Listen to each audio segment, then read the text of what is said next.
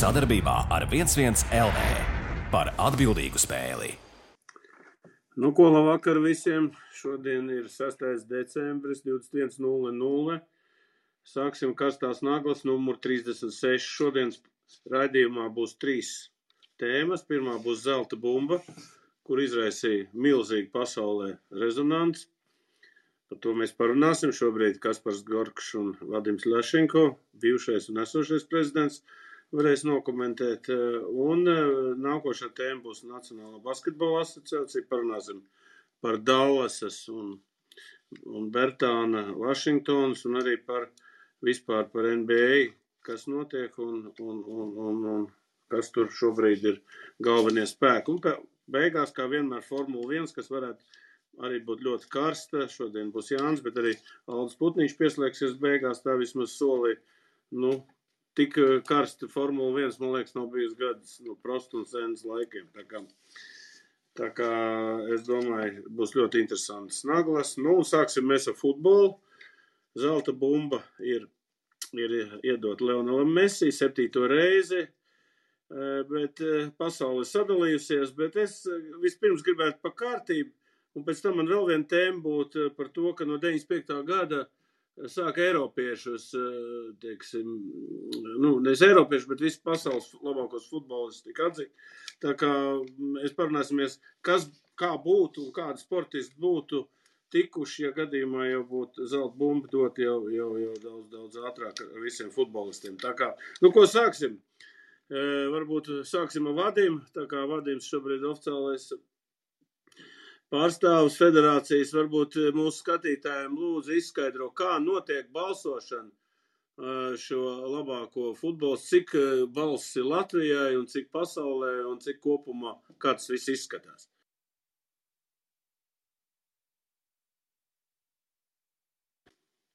Vadim, tu mūs dzirdi?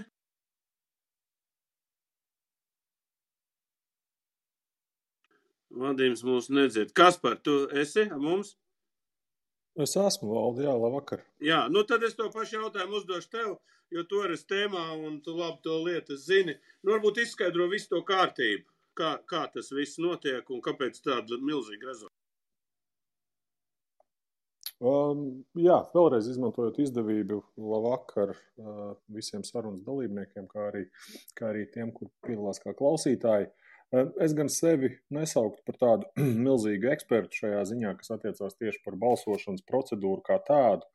Es apzinos, protams, par šīs te balsu esamību, mazliet nojaušu lomu, bet balsošanas procedūra kā tāda ir, ka, ja es nemaldos, tad izdevums France Football izvēlās tādu kā shortlistu no 30 spēlētājiem, un tad par šiem 30 spēlētājiem balso žurnālisti izvēlēta žūrija, atdodot savus balsus. Šī žūrija sastāv no dažādu valstu žurnālistiem, tad arī katrs žurnālists pēc absolūti savus subjektīvas izvērtēšanas var balsot par šiem te spēlētājiem. Tālāk tad jau notiek balsu skaitīšana, uzvar spēlētājs ar visvairāk punktiem iegūtajiem. Ja nemaldos, tad neizšķirt gadījumā, tad izšķirošā balss vai izšķirošais moments bija tiem, kuri ir iegūši visvairāk pirmās vietas. Balva, kā jau teicu, pirmkārt ieņem lielu lomu, sevišķi, ja mēs skatāmies tādā bērnu jauniešu futbola kontekstā, ka katrs jaunais futbolists var kaut kādā veidā sekot līdzi savam mīļākajam futbolistam un fanot, un vēl viena dimensija iegūt diskusijai, kā pēdējos gados, kurš ir labāks, Messi vai Ronaldo, jo tieši 2 spēlētāji, kuri dominējuši pēdējos gados, ir tieši šie 2. No otras puses tā ir individuāla balva, kas komandas sporta spēlēs ieņem īpašu lomu, jo ja parasti mēs runājam futbola kontekstā par komandas panākumiem, tad šeit ir iespēja arī šīm lielākajām zvaigznēm sevi salīdzināt ar citām zvaigznēm individuālas sacensības ietvaros. Un trešais ir, manuprāt, tas, ka tas ir tāda futbola brendu audzēšana, kas tādās aizokeāna labākajās tradīcijās mēģina no futbola zvaigznēm izaudzināt vai izpopularizēt pirmā spožuma atpazīstamības visā pasaulē. Tā kā viennozīmīgi balvai ļoti liela nozīme tieši no popularitātes viedokļa, no šīs zvaigžņu audzināšanas vai zvaigžņu arī popularizēšanas, tā to varētu teikt, viedokļi, protams, futbola atpazīstamības kopumā. Vadim, varbūt tu kaut ko piebildīsi par šo tēmu, par balsošanu, par vispārējo, vai šī kārtība ir tā, kas ir vajadzīga, vai tomēr jāmaina kaut ko? Jā, labvakar visiem, Valdi, paldies par uzaicinājumu šajam raidījumam, bet es teikšu tā, ka principā par visu to kārtību, kas par ļoti labi pastāstīja, un principā balso visi valsts žurnālisti, no Latvijas balso tas Kristiāns Girvičs, un tā, ka principā katram valsti ir principā viens balss, un uz to pasākumu, kā mēs ieraudzījām, bija atbraukuši visi pazīstamas sejas un principā pirmas futbola sejas, un neatlidoja Ronaldo. Iespējams, viņš jau zināja, ka viņš nedabūs to balvu, bet tas ir tās spekulācijas varbūt. Bet beigās es domāju, ka ļoti interesants pasākums. Pagaidām par to balsojumu man grūti teikt, jo principā, manuprāt, tas uzvarētājs Messi, loģisks risinājums un loģisks tāds rezultāts, jo manuprāt, man vairāk patīk tādas komandas spēlētāji, nevis individualisti, un tāpēc es arī, ja man būtu tāda iespēja, balsot arī par Messi, un tāpēc šobrīd izskatās, ka viņiem ir ļoti liels reitingas tieši Dienvidamerika, Ziemeļamerika, Ķīņa un Afrikā. Eiropā vairāk nobalsojuši par Levandovski. Bet, saprotams, ka Messi ir vislabākais spēlētājs pasaulē, un pēdējos gados tas cīņas starp viņu un Ronaldo tikai apgalvoja par to, ka viņš joprojām ir labākais spēlētājs, un tas rezultāts ir loģisks. Raimond, es tev gribētu uzdot jautājumus, tu arī droši vien seko futbolam. Kā tu nokomentēt šo visu balsošanu un zelta bumbas iedošanu un vai nevajadzētu 2020. gadā tagad ar atpakaļējošu datumu iedot tomēr tam Levandovskim, par ko daudz runā? Labs vakars visiem. Es tieši Valdi izņēmu vārdus no mutes, vai Levandovskis tomēr nebija pelnījis. Messi nav, protams, slikts gads, un arī Vadimam kaut kur jāpiekrīt, ka nav īsti ko pārmest par, loģiski savu ziņā, vai nav īsti ko pārmest par to, ka viņam tā balva ir iedota, bet, nezinu, man arī kaut kā liekas, ka Levandovskis ir baigi apzakts ar šo pasākumu. Tāpēc tāda emocionālā, droši vien, ka pagājušo gadu varbūt vairāk, bet, emocionāli man gribētos varbūt pat atdot viņam, lai viņš beidzot būtu dabūjis to balvu.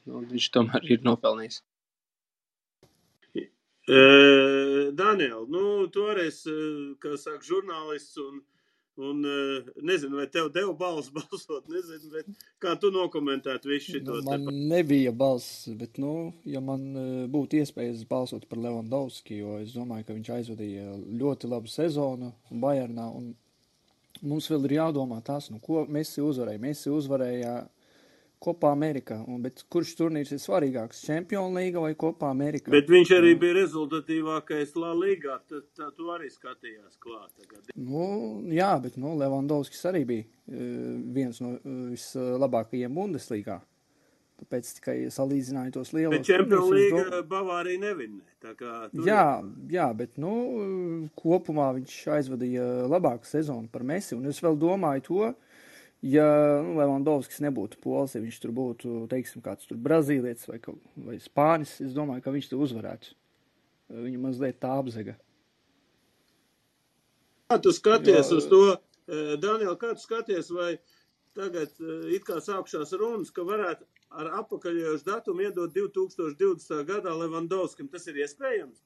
Es domāju, ka tas nav iespējams, jo tur iekšā ir gan arī liels tāds mārketings, un ko viņi teiks Messi, nē, sorry, vecīt, mēs tev atdevām, bet, tu nebija to pelnījis. Iet runa par to tukšo gadu.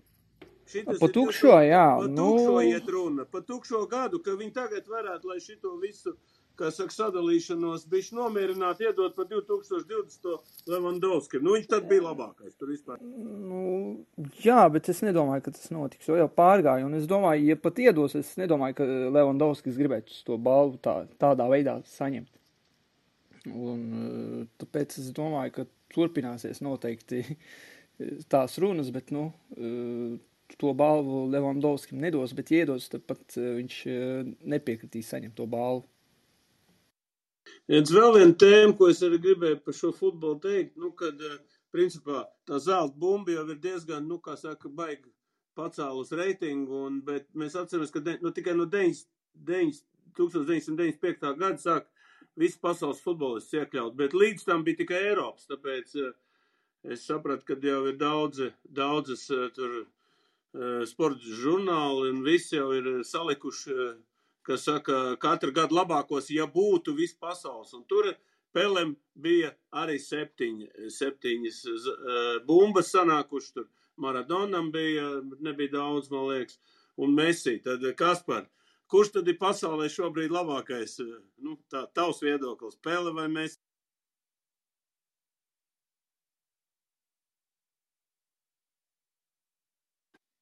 Kaspar? Tā, jā. Šis jau ir tāds filozofisks jautājums. Mēs jau te filozofējam vairāk. Jā, es godīgi jāatzīst, no Peles spēles esmu redzējis tikai tādus izgriezumus. Esmu dzirdējis daudz un dažādas diskusijas. Ja vārti būtu šā brīža izmērā, tad viņam arī būtu ļoti daudz vairāk to golu un ka būtu jāskait visu štangas kā goli, tos, kurus viņš kādreiz ir guvis. Bet no vienas puses loģiski ir šāda diskusija par pagātnes spēlētājiem. Šī brīža spēlētājiem te ir jāapzinās to, ka gan spēles stils, ja mēs atceramies spēles laikā, piemēram, nebija maiņas nemaz, un tad ja paskatās kādas no tām trakākajām spēlēm, kur to nabaga peli tur daudzīja tā, ka viņš nevarēja noiet no laukuma, jo gluži vienkārši maiņu futbolā vēl nebija. Tad skaidrs, ka viņam tīri no tāda fiziskā aspekta nācās iet cauri lielākai ellē nekā tagad tas ir, kur tieši otrādi šīs pirmā lieluma zvaigznes diezgan bieži tiek aizsargāts no tiesnešu puses, lai viņām Dievs arī nebūtu kādas traumas. Tā kā es domāju, ka no tādas spēles asumziņā Pelem noteikti bija daudz sūrāka pretestība. Savukārt, ja mēs skatāmies no tādas meistarības ātruma ziņā, tad skaidrs, ka mūsdienu futbols ir stipri atlētiskāks, ātrāks, tāds gan tehniski, gan taktiski prasīgāks. Tā kā tur noteikti priekšrok būtu jādod tam pašam Messi. Tā kā šī ir tāda diskusija, ko man būtu ļoti grūti izšķirties par to, kurš ir labākais, vai tajā laikā Pelem šī balva dotu tikpat daudz, cik Messi visdrīzāk nē, ja mēs ņemam vērā kādas naudas un finansiālās iespējas apgrozās mūsdienu futbolā, un šī neapšaubām ir viens no aspektiem, kas ir jāņem vērā, ka tieši tā ir popularitāte, tie ir ieņēmumi, tā ir atpazīstamība, kas skaidrs, ka Peles laikā bija krietni lokalizētāk un netik plaši, kā tā ir šobrīd. Tā kā par spēlētāju kvalitātēm es domāju, ka viņi abi divi bijuši ir izcili spēlētāji un izvēlēties labāko vienam pret otru, nekad nespēlējot, ir ļoti, ļoti grūti, bet skaidrs, ka mūsdienās šīs te individuālās balvas pavar daudz lielākas iespējas nekā tas būtu bijis laikos, kad spēlēja Pele. Paldies, Kaspar, Raimond, tikko Ronaldo gūl savus 800 vārdus, varbūt vai viņš arī būtu, teiksim, tāds, kurš varētu pretendēt kā pasaules šobrīd labākais futbolists, varbūt iedod savu komentāru. Es starp citu kaut kā par to aizdomājos, kāpēc viņš ir pazudis no virsrakstiem labā Anglijā. Viņš šobrīd ir tieši Tur par viņu runā, un tur viņš ir, kā ļoti ilgi runāja, ka viņš vilk tomēr trenerim darbu, bet šobrīd kaut kā tas salīdzinājums pirmkārt ir pazudis. Vien brīdi tur tomēr aktīvāk arī bija tie cilvēki, kas uzskatīja, ka Ronaldo tomēr ir labāks par Messi un ar visu to, ko viņš ir panācis un izdarījis. Kaut arī ar nacionālo izlasi, labi, tagad arī Messi ir kaut ko izcīnījis ar nacionālo izlasi, bet droši vien, ka tas ir jautājums jau futbolistiem vairāk, bet man ar kaut kā ir. Man tāda sajūta reāli, ka viņš ir ar visu to, ka viņš nomainījis komandu, viņš spēlē labi. Komanda varbūt nespēlē tik labi, bet viņš pats, no tāda, es domāju, tāda parastā average Joe viedokļu stats tik vāc un izskatās spilgti un visa labi un spēlē tomēr arī Premjerlīgā, nevis kaut kādā čempionātā, kur tev ir arī tādas nosacīt vieglākas spēles kaut kādos brīžos, nezinu, bet kaut kā viņš ir pazudis no tā fokusa. Es drīkst iestarpināt Kaspar par Ronaldo. Kaspar, es gribu par Ronaldo dzirdēt. Tu gribi par Ronaldo dzirdēt, ja? Tad mūsu vēlmes šai sakrīt. Es tieši arī gribēju kalpot vai iestāties kā Ronaldo advokāts kaut kādā ziņā, jo es domāju, ka Ronaldo atšķirībā no Messi ir tas spēlētājs, kurš ir spēlējis, kurš bieži vien ir gājis ārā no šīs savas komforta zonas un spēlējis čempionātos, kas ir daudz sarežģītāki nekā tas ir Spānijas čempionāts. Un mēs redzam, cik šobrīd grūti iet Messi ar pārēju kaut to pašu Francijas čempionātu, kuru nevar ne tuvu pielīdzināt Anglijas Premjerlīgai. Un es domāju, ka patiesībā šobrīd uz šodienu Ronaldo spēlē daudz labāk nekā to dara Messi. Bet šī diskusija, cik vinnēs Messi, cik vinnēs Ronaldo, šīs zelta bumbas, tā ir viena no tādām futbola ikgadējām tādām spēlēm vai tiem nezināmajiem. Un ja ņem vērā, ka viņi jau ieguva Modričs, kas bija relatīvs underdogs un neviens to negaidīja, tad skaidrs, ka šajā gadā tā izvēle krita uz to, ka turpinās viena no šo divu spēlētāju valdīšanām pasaulē. Tā kā, ja man būtu jāizstāv Ronaldo, es teiktu, ka šobrīd viņš ir labākā formā, spēlē daudz labāk nekā to dara Messi, bet šī te eiforija par to, ka Messi ir vinnējis pirmo kausu un kopumā par viņu šo te lomu futbola hierarhijā jau nevienam jautājumu nav. Tā kā, izcils stimuls, lai Ronaldo vai tas pats Levandovskis censtos uzvarēt kādiem no nākamā gada balsojumiem. Bet, ja ņem vērā šo te balsošanas, iepriekš jau mūsu minēto balsošanas kārtību, tad skaidrs, ka te ir ļoti daudz subjektivitātes. Ja mēs tā vēsturiski ejam cauri tiem balsojumiem, tur ir dažādi šo te, kurš bija tas Butānas valsts žurnālists, kurš tur bija vispār salicis spēlētājs, par kuriem neviens cits droši vien balsojis nebija. Un tur bija dažādi šie te precedenti, kas katru gadu izšķir šīs te balvas likteni. Un skaidrs, ka tad tie ažiotāži ap šo te balsošanu un balsošanas sistēmu arī pietiekami liela. Ok, Kaspar, paldies. Mēs esam runājuši gan par Peli, gan par Levandovski, gan par Ronaldo, gan par Messi, bet neesam nevienu vārdu pateikuši par Maradonu. Un tie, kas mīl futbolu un grib zināt par Maradonu vairāk, tad Prime Video Amazonē ir iznākusi 10 sērijas tādas par viņa karjeru. Visu, es domāju, ka tur ir vērts ko apskatīties. Es domāju, tur ir ļoti interesanti, un man pat ir doma šo seriālu arī nokomentēt pie sevas kanālā. Tā kā visi, kam ir iespējas, noskatieties, šie seriāli ļoti interesanti, un Kaspar, tu gribēji kaut ko piebilst? Jā, par Maradonu, jo tas Maradonas fenomens, cik es esmu novērojis, ir daudz lielāks nekā tas ir gan par Peli, gan par Messi, gan par Ronaldo tādā kopējā pasaules kontekstā, jo Maradona bija tiešām tāds, varētu teikt, visas tautas futbolists, neskatoties uz visām problēmām, kas viņam bija privātajā dzīvē un ārpus futbola laukuma. Viņš bija absolūts mīlulis, vienalga, kur viņš gāja.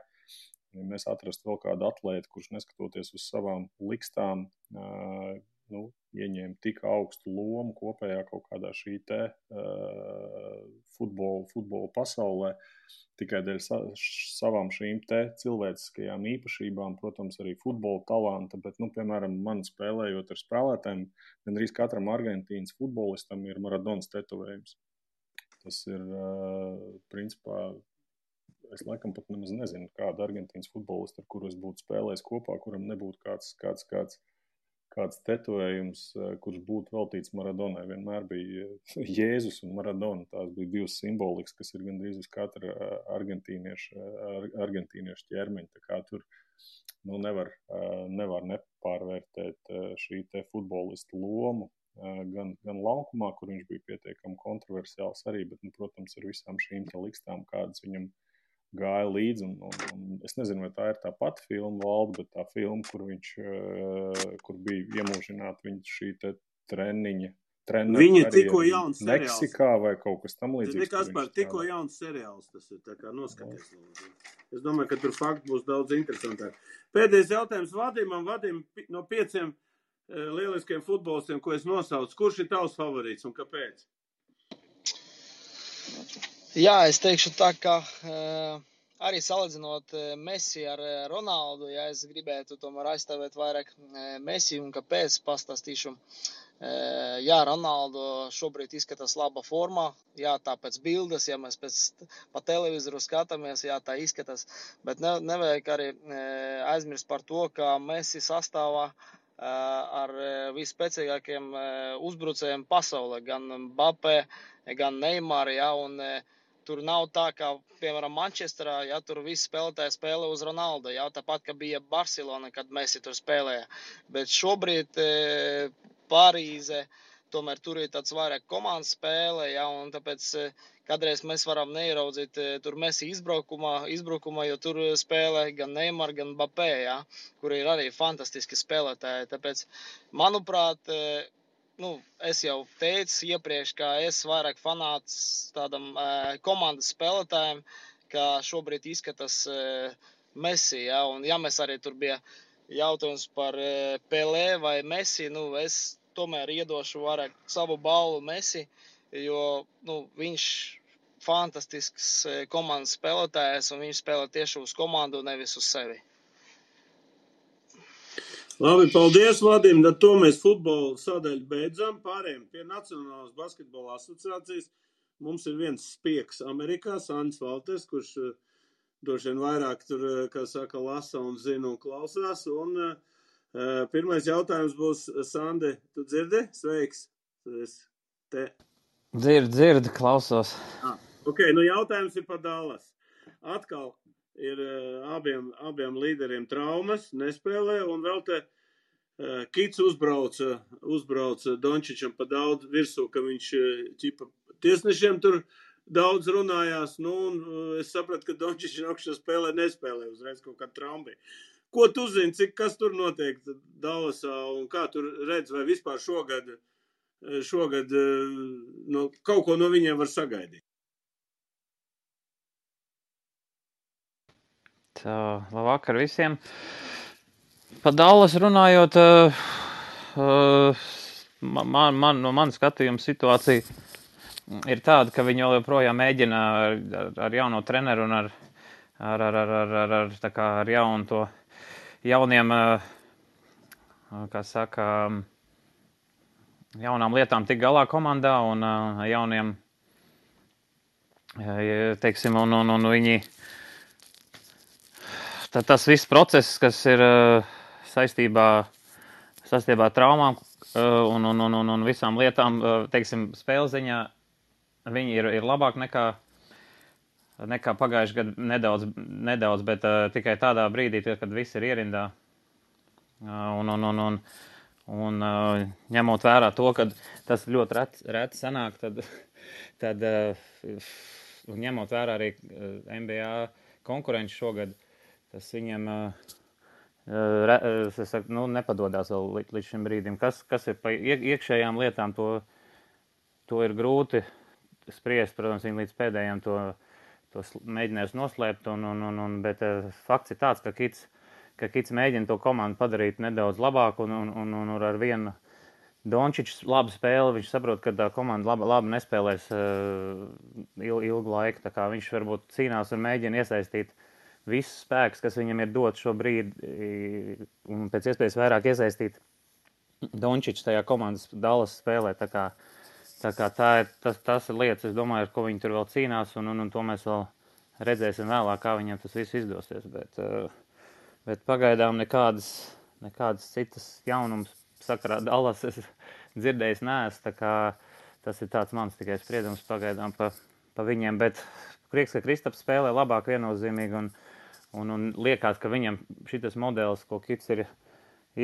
ka viņi iesaist vairāk, un teiksim, arī viņam pārliecība ir pienākus klāt, nu, protams, viņam vēl joprojām ir veselība pirmā vietā, un ja viņš to noturēs, tad es domāju, ka tajā ziņā mēs varēsim papriecāties, ka, teiksim, viņam ka viņš ir atgūs vispār to savu pavadienu nedaudz spēles ziņā un statistikas ziņā un, teiksim, pārliecības ziņā. Tā kā es domāju, liels faktors ir Dončičs un kā viņi mācēs viņu izmantot, lai tā komanda spēlē labāk nākotnē. Labi, paldies, Raimond. Kā tu nokomentēsi Dallas, jo tā kā pa viņiem, tad ir laba spēle, tad ir baigi sliktā. Tad ir atkal, tad tur šitā. Nu, ir tur kaut kādas izredzes, vai tomēr viņš šitā visu laiku šūposies no viena grāva? Es papildinu to, ko saņēts, pavisam noteikti spēles stils, domāju, ka tas ir puram, kur iepriekšējos gadus skatījies, kā Dallas ir spēlējis, un salīdzina ar to, kā šogad komanda spēlē, ir acīm redzami.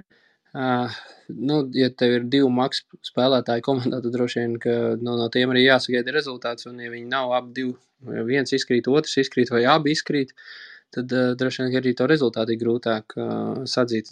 Paskatāmies to pašu Lebrons un Anthony's Davis izkrīt Lakeriem, kas tad tur pāri paliek.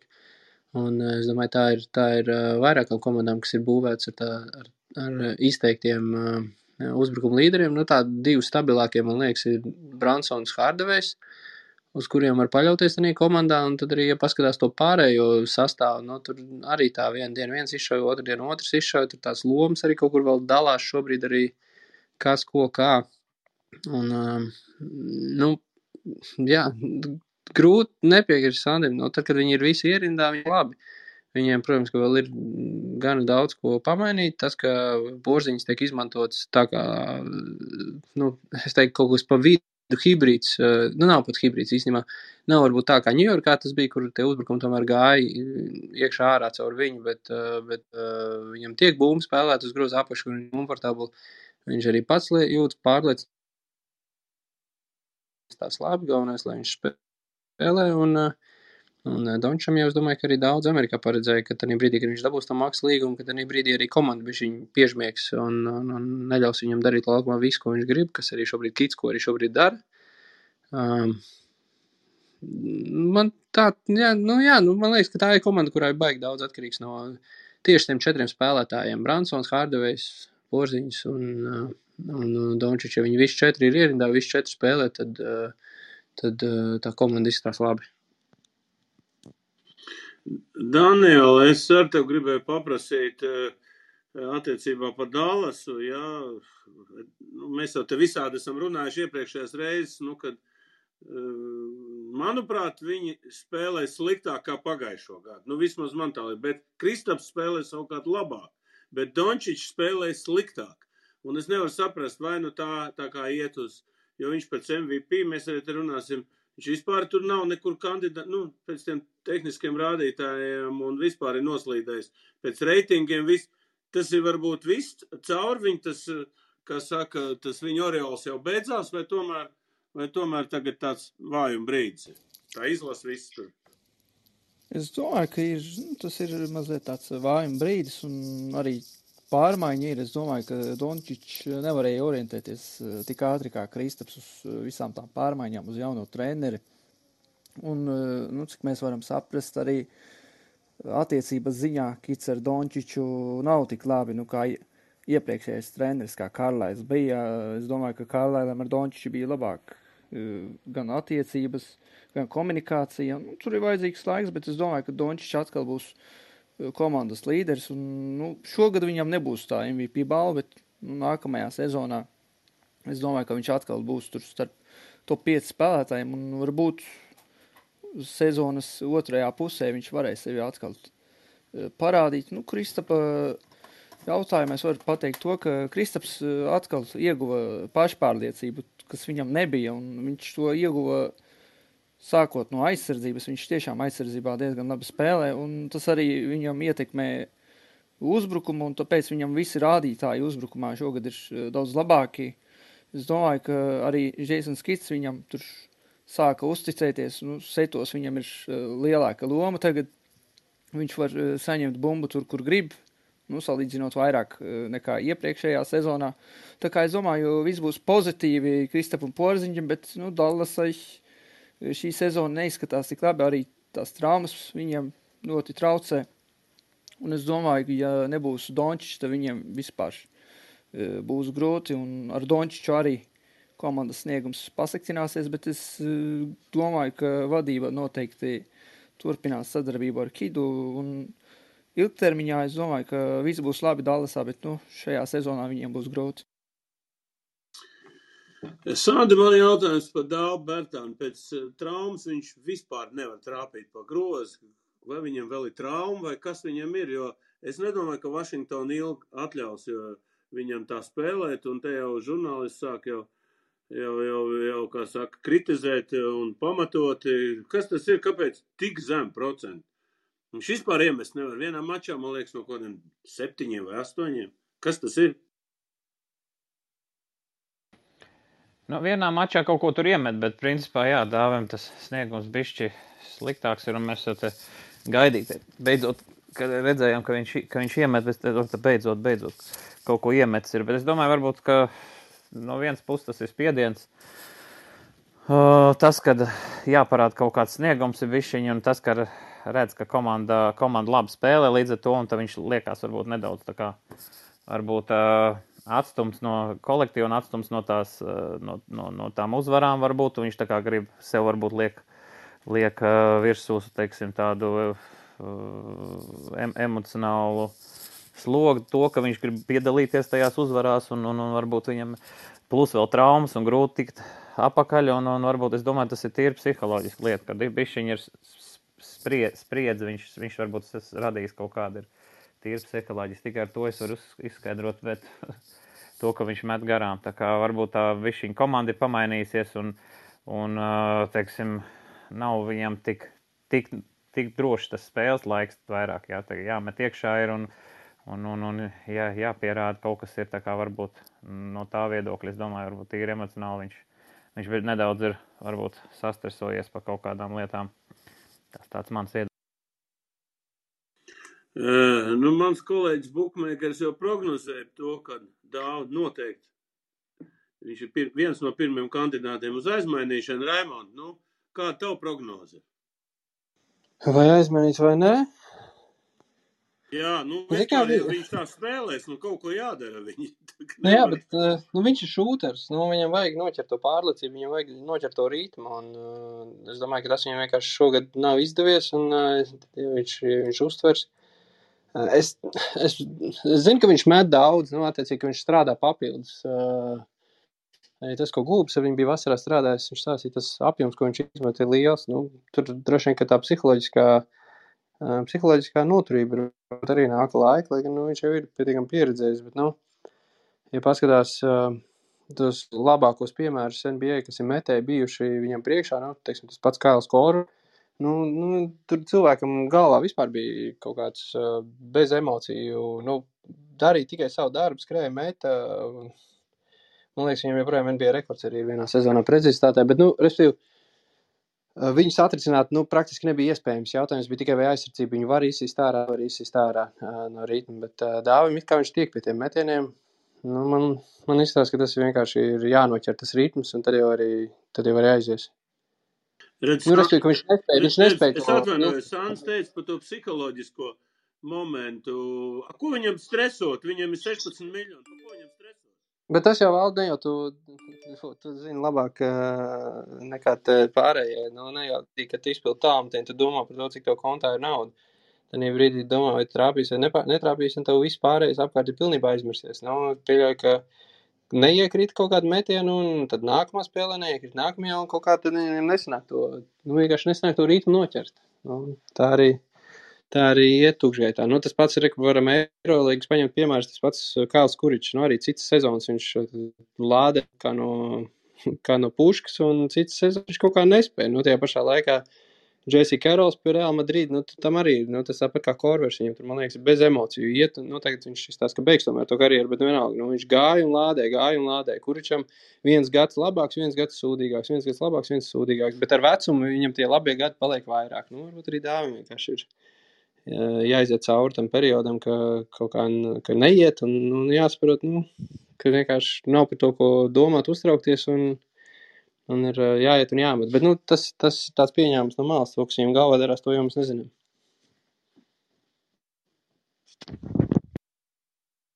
Ok, pāriesim pie tādas tēmas, ka kurš šobrīd tad ir, nu, spēcīgākā komanda. Nu, Phoenix izcīnīja 18 uzvaras pēc kārtas, savukārt, manuprāt, labāko basketbolu rāda arī Golden State Warriors, jā, un godīgi sakot, neviens negaidīja, zinot to, ka Thompsons atgriezīsies tūliņ un arī Vaismans. Sandi, ko Amerikā runā? Būs Golden State čempions vai ne? Kā tur ir? Runā to, ka komanda viennozīmīgi labākā ir Golden State. Es no vairākām vietām to esmu dzirdējis šogad. Bet uz doto brīdi spēlē vislabāk Phoenix. Tā kā tādas tās, es arī piekrītu tam. Tā kā tādas tās runas ir, un zinot to, ka Golden State vēl pāris cilvēki vadošie sēž uz beņķa un nav sākuši spēlēt, tas ir ļoti reāls tāds pieteikums, es domāju, čempionu titulam, es domāju, varam par to var droši teikt, teiksim, pēc spēles stila, kā viņi spēlē, cik viegli viņam, teiksim, nāk, kā viņi spēlē aizsardzībā, kā viņam bumbu kustās, ka cik viņas grūti ir nosekt, un ka kādā formā ir Karijs galvenais, teiksim, viņi ierocis un viņi viss tas dzinulis komandas, teiksim, un Grīns ieiet formā, tā kā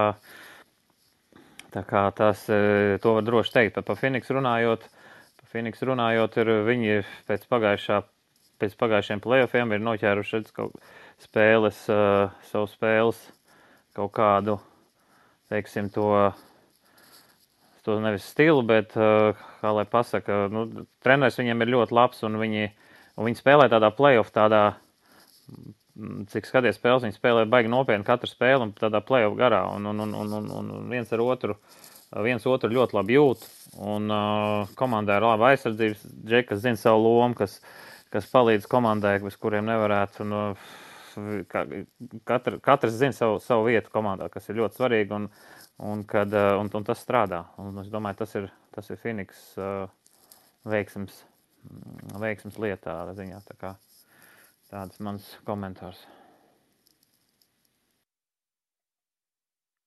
Raimond, kurš tavs favorīts šogad ir NBA, jo zinot tomēr, ka tie lielie favorīti kaut kā jau ir atkrituši, tas pats Bruklins nec domā pa Irvinga aizmainīšanu jau, apnicis jau viņi ar kaut ko grib dabūt pretī. Nu, kā tu nokomentēt, varbūt to Bruklins? Bet Bruklina vienalga ir pirmajā vietā austrumos. Varbūt arī Lakers. Un Hardens nespēlē vēl tik labi. Es Bruklinu nenораkstītu pavisam noteikti. Lakers gan man kaut kā nelipinās kopā, un es neredzu, kā viņi varētu salikt kopā, lai varētu reāli pacīnīties par čempionu titulu šajā gadā. Bet šis ir tāds īpašs gads. Man daudz gribēja norakstīt arī pēc pagājušās sezonas. Varētu paveicies, un tas čempionu tituls ir izcīnīts, bet ka viņi tik labi komanda tomēr nav. Man liekas, ka Milwaukee šogad ar visām traumām parāda, ka viņi pavisam noteikti ir komanda, ar kuru jārēķinās. Tāpat Phoenix parāda arī to, ka netīšām nonāca līdz finālam. Kā izskatās, kā spēlēt. Nu, jūtais līdz galam netic ar visu to, cik viņi labi izskatās laukumā šobrīd. Golden State jau būtu tāds loģiskais favorīts, bet ja runājam konkrēti par austrumiem, tad es noteikti Bruklinu nenorakstītu, Čikāga man kaut kā nepamat sajūta, ka kaut kā viņi lec šobrīd augstāk pa savu pakaļ, bet, varbūt tomēr ne.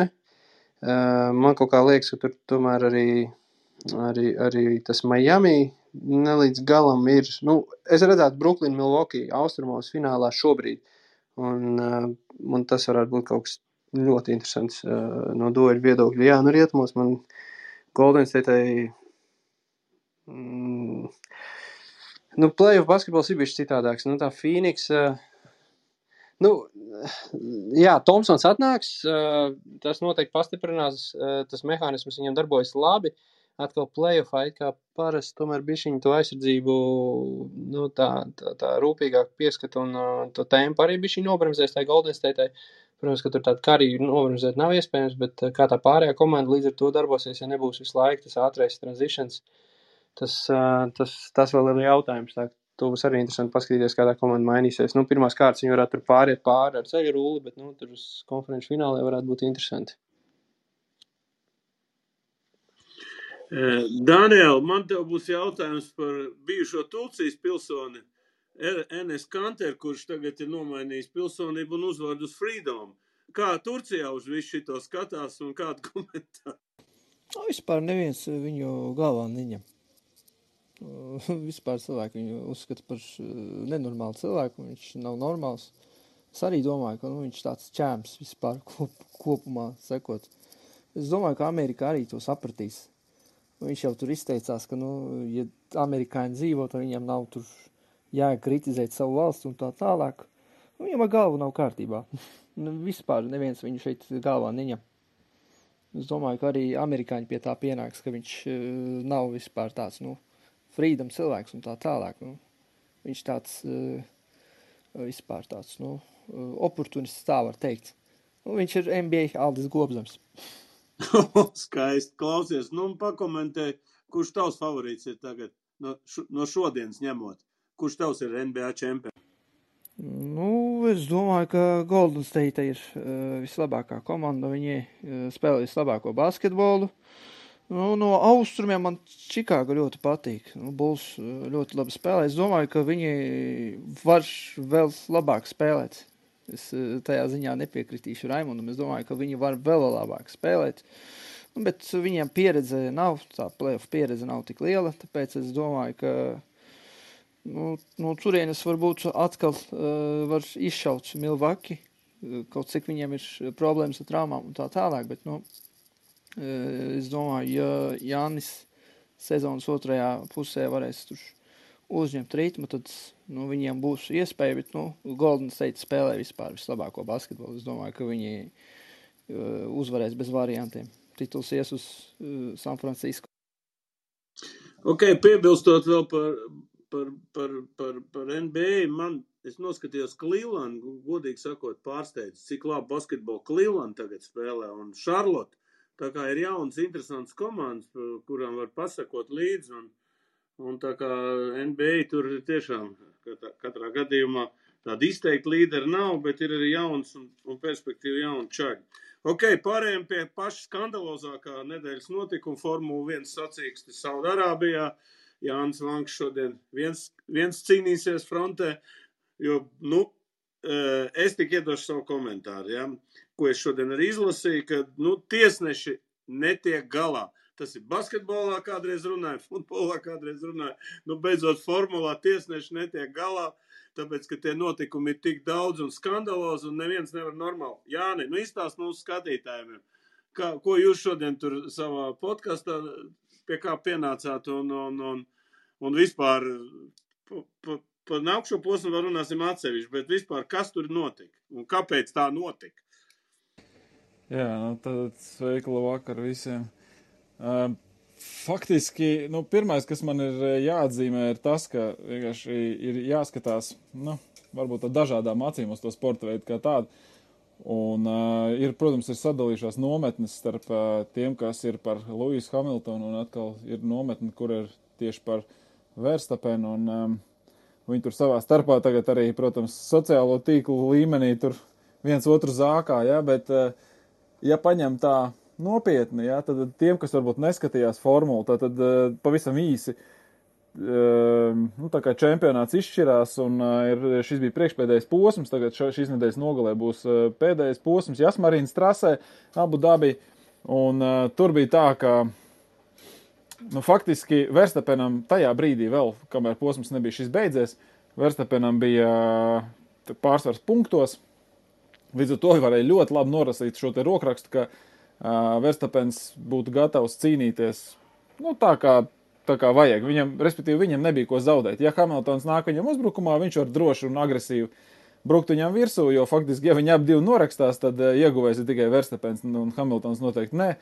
Līdz ar to varēja, es kā autosportists varēju nolasīt viņa tajā raksturā, kā viņš stūrēja to mašīnu, ka viņam bija diezgan drošs kārts rokā, kā saka, ja. Un savukārt Hamiltonam atkal bija tomēr, kā saka, raketa puška, ja, kā mēs sakam, mašīna baigā ātrā, neskatoties to, ka tur antispārns bija laikam vispār piebetonēts ar kaut kādām armatūrām, jo, parasti Formulā viens maziņš pieskāriens var noraut priekšējo antispārnu, tad Hamiltonam bija kaut kāds 3 sadursmes ar to antispārnu, viņš palika vietā un viņš vēl tādu sasist vēl uzstādīja sacensības ātrāko apli. Līdz ar to faktiski tie dolākie momenti jau radās patiesībā pašas trases konfigurācijas dēļ, jo trase ir tāda gandrīz tā kā Monako, tikai reiz 3 ātrāk un samērā šaura, nav nekādas izskrejas zonas. Tas nozīmē, ka faktiski jebkura kļūda nozīmē diezgan pamatīgas lupatas, un tās lupatas, protams, pēc tam izkaizās pa visu trasi, un tādēļ bija arī šie te sarkanie karogi, lai tomēr novāktu šīs te atlūzas vai saremontētu barjeras, jo tā barjera, kurā pirmajā reizē ietriecās, tā pamatīgi, tad tas Miks Šumahers, tad tur faktiski, kā jau arī angļu komentētāji runāja, tur tā vieta, kur viņš trāpīja, ir vienīgā vieta, kur arī nākamās formulas varēs trāpīt, un tāpēc tā barjerai bija tik vitāli svarīgi viņu sariktēt pavisam labi, neskatoties to, ka vizuāli viņi izstījās ok. Un tad tālāk arī atlūzas, tas šitais, kā jau mēs patiesībā arī gaidījām tādās trasēs, parasti tā arī notiek. Un ko es no sevas puses tīri personiski un varbūt subjektīvi var pateikt, ir tas, ka es novelku cepuri ap 2 to čaļu priekšā, pirmkārt tāpēc, ka viņi kārtējo jau reizi vienkārši aizbrauc no visiem prom kosmiskā ātrumā. Tas viens parāda viņu to nenormālo ātrumu, ja, kādu viņi ir uzņēmuši viens otru stumjot pa trasi visu sezonas garumā. Tas ir tas, ka gan man patīk Red Bull pieeja, viņi ieņēmuši to savu pozīciju, kas ir, labi, mēs varbūt būsim sliktie čaļi, bet mēs izdarīsim visu, lai piečakarētu Mercedes arī ar, šajā brīdī jāsaka ar lēnāku formulu. Savukārt Mercedes atkal ir ieņēmuši to pozīciju, ka, reku, mēs tādi balti smuki tīri, viņi tur tādi riebekļi, bet, mēs tāpat viņus vinnēsim. Un tas ir forši, man patīk. Es esmu sajūsmā, es esmu sajūsmā par to, ka šī ir tikai 2. reize vispār Formulas 1 vēsturē, ka pēdējā posmā 2 piloti aiziet ar vienādu punktu skaitu. Ja mēs tagad patinam vispār filmu apakaļ, kā šī sezona ir notikusi, tad ieskaitot to trako posmu, kas faktiski nenotika Spā Beļģijā, ja, un visiem bija tie puspunkti vēl iedoti, un tad, un ņemot to, ka abiem diviem gan Verstapenam, gan Hamiltonam ir pa puspunktam, un tāpat viņiem ir vienāds punktu skaits sezonas beigās, man liekas, ka tas ir episki, un patiesībā ir, protams, vēl joprojām drusciņi labāks kārts Verstapenam rokās, lai arī ir vienādi punkti, tad pie vienādiem punktiem sezonas izskaņā nākamais, kas tiek skatīts, ir uzvaru skaits, un Verstapenam šobrīd ir par 1 uzvaru vairāk nekā Hamiltonam. Līdz ar to, ja viņi nākamā posmā neviens neiegūs nevienu punktu kaut kādu iemeslu dēļ, tad čempions ir Verstapens. Ja, tā kā es teiktu tā, es nevaru pateikt neko sliktu ne par Hamiltonu, ne par Verstapenu. Viņi abi divi izmanto tos trumpus, kas ir viņu rokās, un tas, man liekas, arī ir viņu galvenais uzdevums. Un mums atkal ir vēl viena nedēļa palikusi, lai būtu vēl viens saldais ēdiens, un tad varētu iet ziemas miegā. Jāni, es tev pa break testu prasīšu. Es izskaidro kā sportists.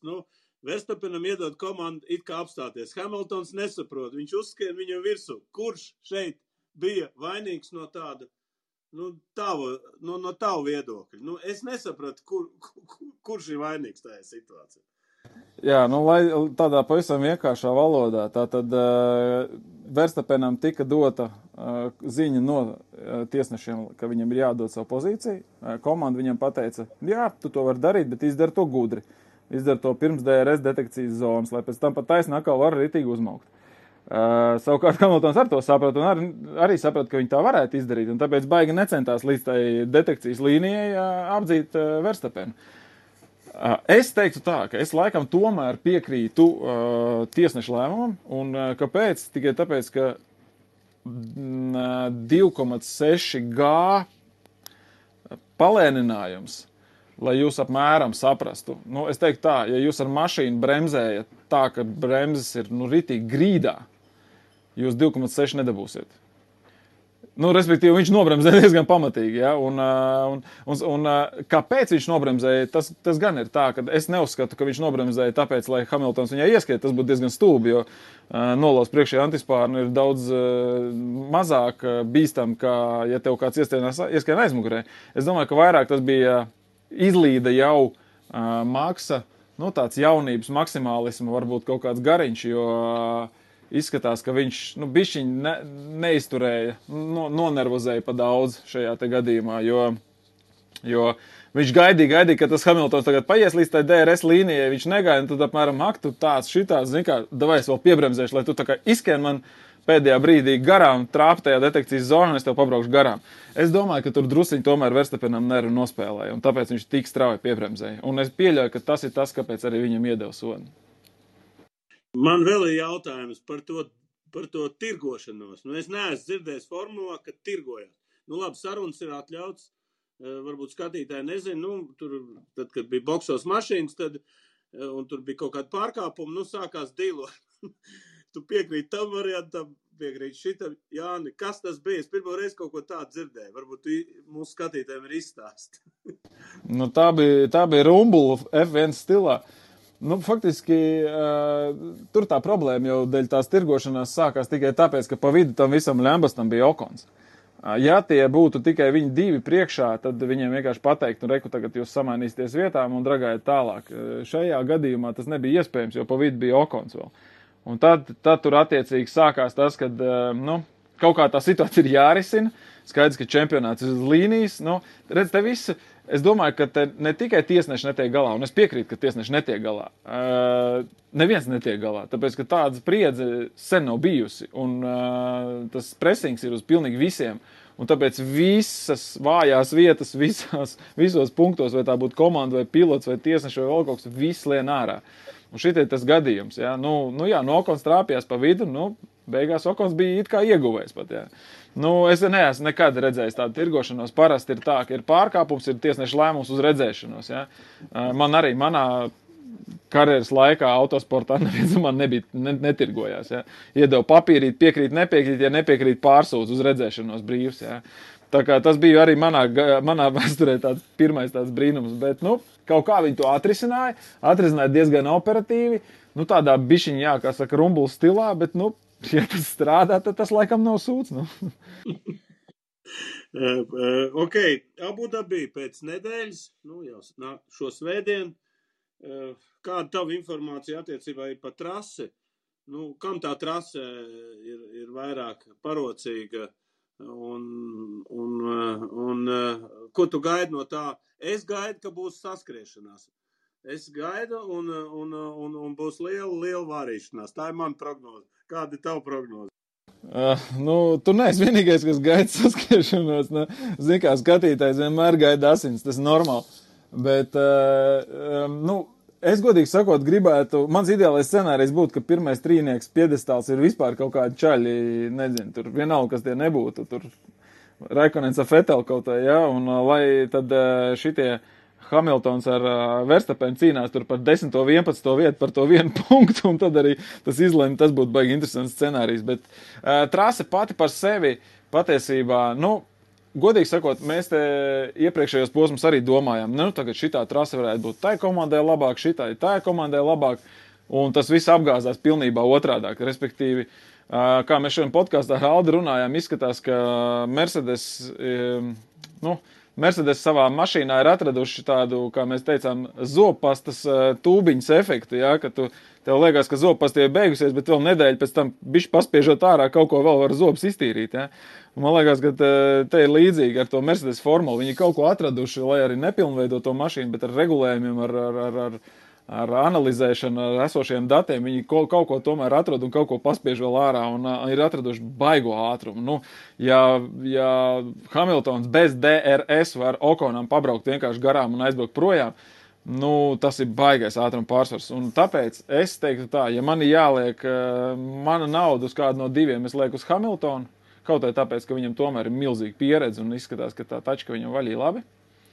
Taču Red Bulls ir Red Bulls. Red Bulls grib actionu un Red Bullam ir tāds stils, lai tas būtu actionā. Nu, tad es ceru, ka galvenais, lai tas nebūtu tehniska izstāšanās kaut kāda, jo tas tehniskais sportais, vai arī, lai tas nebūtu tiesneša lēmums, kas izšķir čempionātu.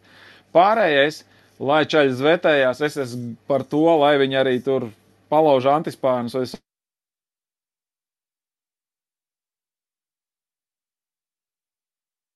Jautājumu, kurai komandai šī trase būs parocīgāk, es vairs neņemos to prognozēt, jo visas kārtas ir sajukušas pēdējos 3 posmos. Jāni, paldies. Daniel, ko tu gribi piebilst par šo sacīkstu? Es domāju, ka Hamiltons uzvarēs. Nu, kaut cik es gribētu, lai ir jauns kaut kas, lai uzvar Verstappens, bet es domāju, ka ar pieredzi Hamiltons uzvarēs, un viņam tiešām gan ir lielāka pieredze, un viņš arī krīzes brīžos ļoti tāds cool paliek, un viņš kaut kā visus var apdzīt. Jā, viņam ir labā mašīna, jā, bet, nu, viņš ar pieredzi, viņš vispār zina, kas, kur jādara. Verstappenam nav tāda pieredze, tāpēc es domāju, ka Hamiltons ir soli priekšā, bet es gaidu ar Hamiltonu un Verstappenu starpā kādu tādu sadursmi. Red Bulls, es domāju, ka ies uz to variantu, lai uzvarētu to titulu. Ok, paldies. Es nezinu, ko domā mūsu skatītāji par šo visu, bet katrā gadījumā tā pēdējā sacīksts, nu vienkārši ir kaut kāds kosmos, godīgi sakot, tāds ilgi nekad nav bijis, un es domāju, ka reitingi būs formulā vislielākie, kādi vien pēdējos gadus ir bijuši no visām pusēm. Nu ko, es tik varu pateikt vienu, kad, Jānis, nezinu, tu vai piedalies fantasy, es tur noriskēju un pamainīju sastāvus un uzreiz pacēlos baigi augsts, tagad atkal to pašu izdarīju. Iespējams, es varēšu būt Alda Putniņa veidotajā fantasy, būtu diezgan augstu vietu izcīnīt no mūsu visiem, kas te piedalījušies. Es spēlēju, bet, es nevis spēlēju, bet man tur ir komanda, bet es kaut kā baigi rēt viņu mainu, un tad es to Megadriveru pa sezonas vidu arī pazaudēju, izrādās, ka viņi bija 2. Un pirms vasaras posma pazaudēja līdz ar to. Tā, man nav tur labs rezultāts, tev noteikti daudz labāks, jā. Es esmu 14. vietā. Nu, man ir 3-cipars skaidrs, tā kā noteikti, jā. Ok, nu, baigi labs, nu. Labi strādā, labi tu strādā, Valdi, malens. Es domāju visu laiku. Nu, jā. Tā kā es tad, kad bebeigsies, varbūt tas nostrādās, varbūt nē. Nu ko, paldies visiem, kas runāja šodien, un paldies klausītājiem. Visu šo ierakstu jūs varat redzēt, gan dzirdēt arī šeit, Clubhouse, arī ieraksts, un arī mūsu noteiktajos Spotify, Google un Apple. Tā kā, ja kāds grib dzirdēt savu balsu uz priekšu, klausieties, un tiekamies jau nākušā nedēļa, jo būs atkal jauni notikumi. Un droši vien atkal būs ļoti interesanti parunāties. Tā kā paldies visiem un ar labvakar. Jā, paldies liels, atā, čau. Visu labi. Sadarbībā ar 11 LV par atbildīgu spēli.